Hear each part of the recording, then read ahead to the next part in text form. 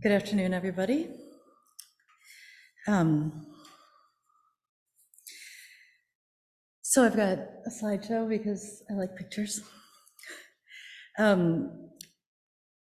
So last September in 2023, I started my second year in the Journey program.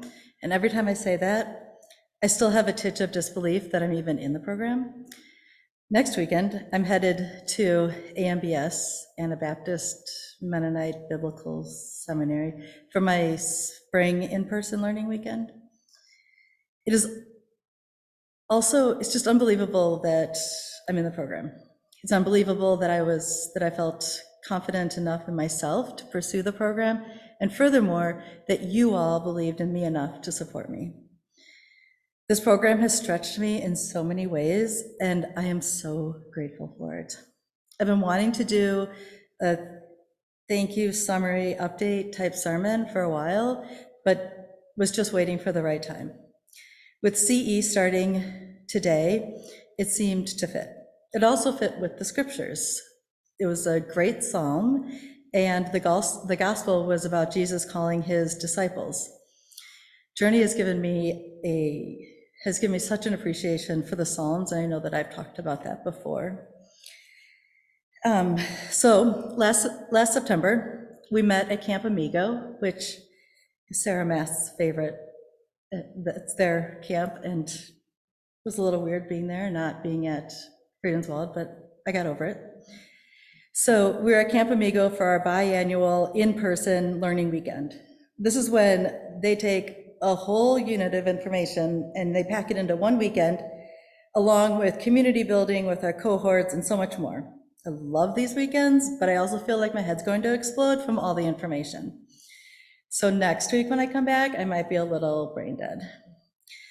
But to be honest, I was not, even though I like these weekends, I was not looking forward to that topic last September. Spiritual disciplines and character formation. What? Sitting quietly? Being intentional? It is one thing that I have totally been avoiding. I think partly it is because I only had one idea of what spiritual discipline should look like, and that was Norm and his many routines for the day that I could not begin to follow or understand or do.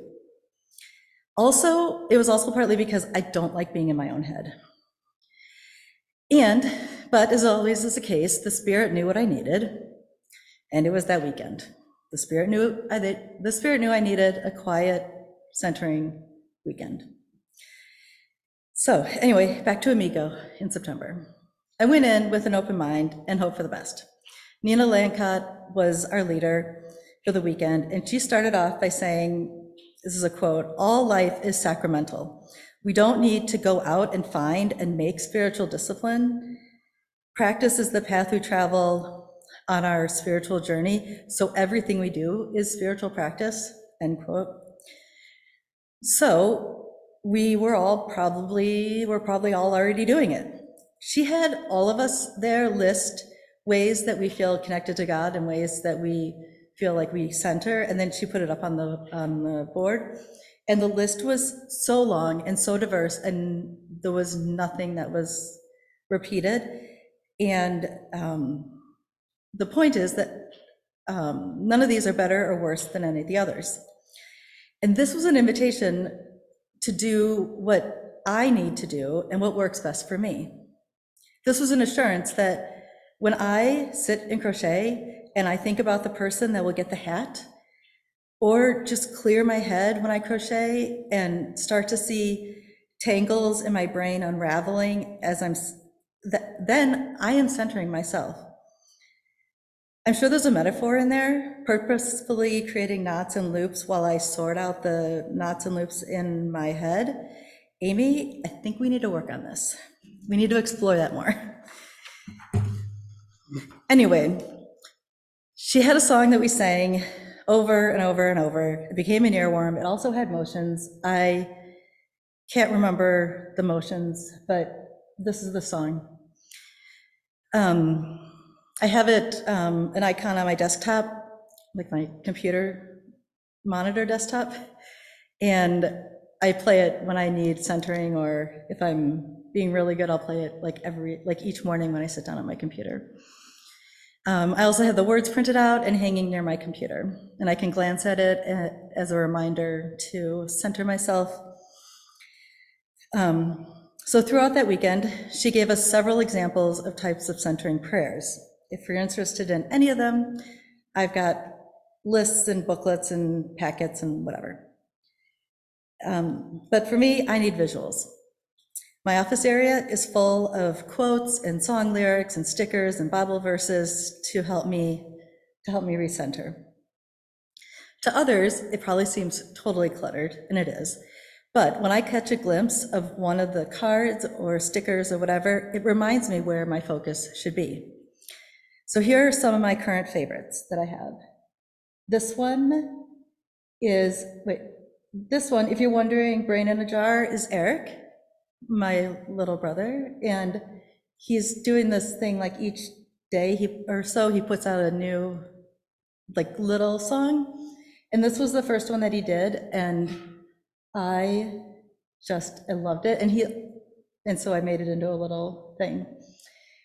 And so I recommend looking up Brain in a Jar. It's on all the streaming platforms. The next one is this song, and which we just sang, and like I said, I need visuals, and this is a song that I use like as a mantra in my head, like when I need to settle myself down. It's also like what I base my tattoo on, and so I can do this when I need to remember to. I'm really visual. And is there another one? Yep. And this is one, a friend of mine sends me a Bible verse every day, which is adorable, and I love it. And this was one of them that she sent, and I made it into a little, it was like right at the beginning of the year, and I thought it was a really good way to center.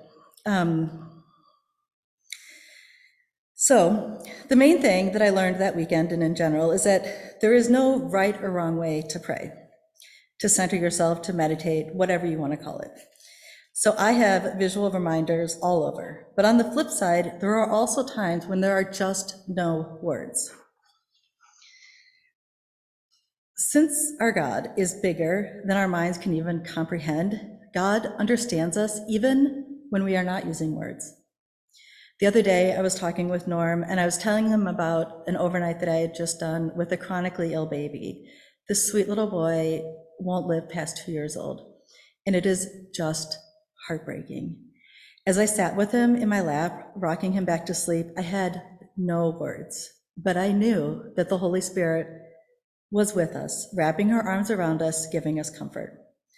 Norm reminded me that prayer does not need words. And that's a good thing, because you all know I tend to trip on my words. I tend to struggle for the right word. I lose words, and then my mind wanders. So if I can clear my mind and just go with feelings, that works out much better. And being told that that's okay somehow made me feel better too. I don't know why I needed this approval, or a stamp of approval on what I was doing. I don't know. It's another topic for another sermon, I think. So, going with feelings, which brings me to the second part of that weekend. We worked on personality profiles. We used the Myers-Briggs and the Enneagram. This was a fascinating dive that we took into it. I had always kind of felt like people around me were speaking a different language when they said, well, I'm a 4 with a Mars and 7 rising, and a Mercury is in retrograde, INTJ, blah, blah, blah. And so, of course, I can speak perfect Klingon. And I was like, and I'm always, what? I don't know. And I was a psych major. I've been in therapy. I've taken all these tests, but I can never remember what my number is. I can never remember what my letter combination is, or what to do with any of these things. So I just forget them. But knowing where I was on the scales helped me understand better my behaviors and my motivations. Furthermore, knowing where others were on the scale really helped to understand them more. Then, putting them all together and seeing how we all interact was fascinating. I really want to dig deeper into the Enneagram work with all of you. I think that it could really help as we work together to discern hard topics. Spoiler, I am hardcore a number 2, which is helper.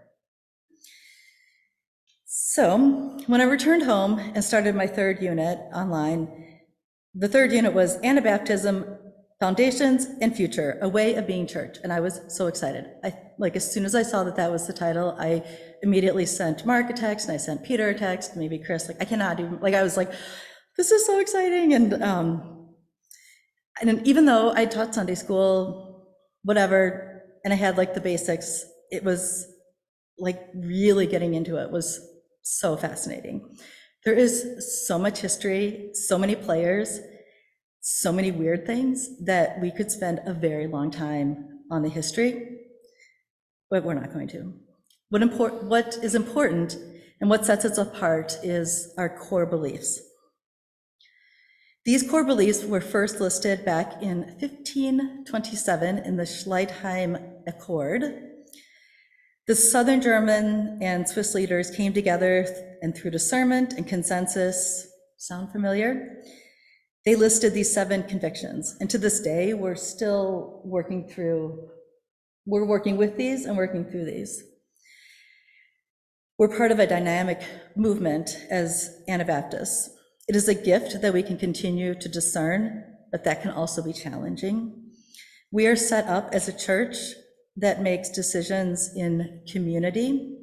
We do not have one person at the top making our decisions for us. When new situations arise, like should women be allowed in leadership? How do we handle,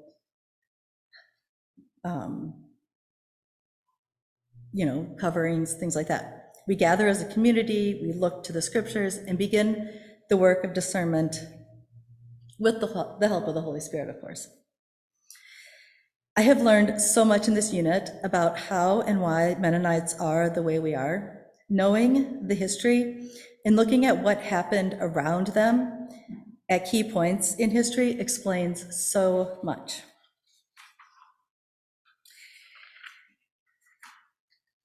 This is where you all come in.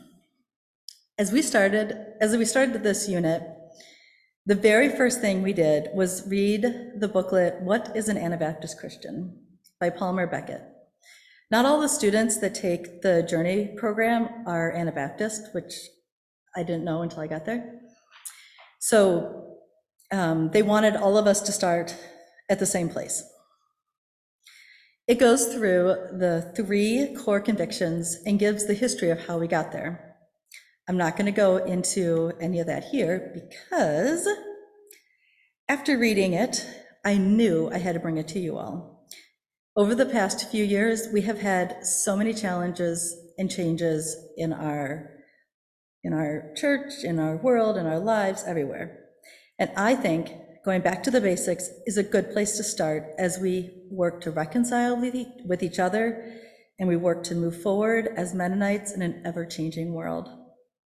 I am really looking forward to reading and discussing this with you all during our Christian education time.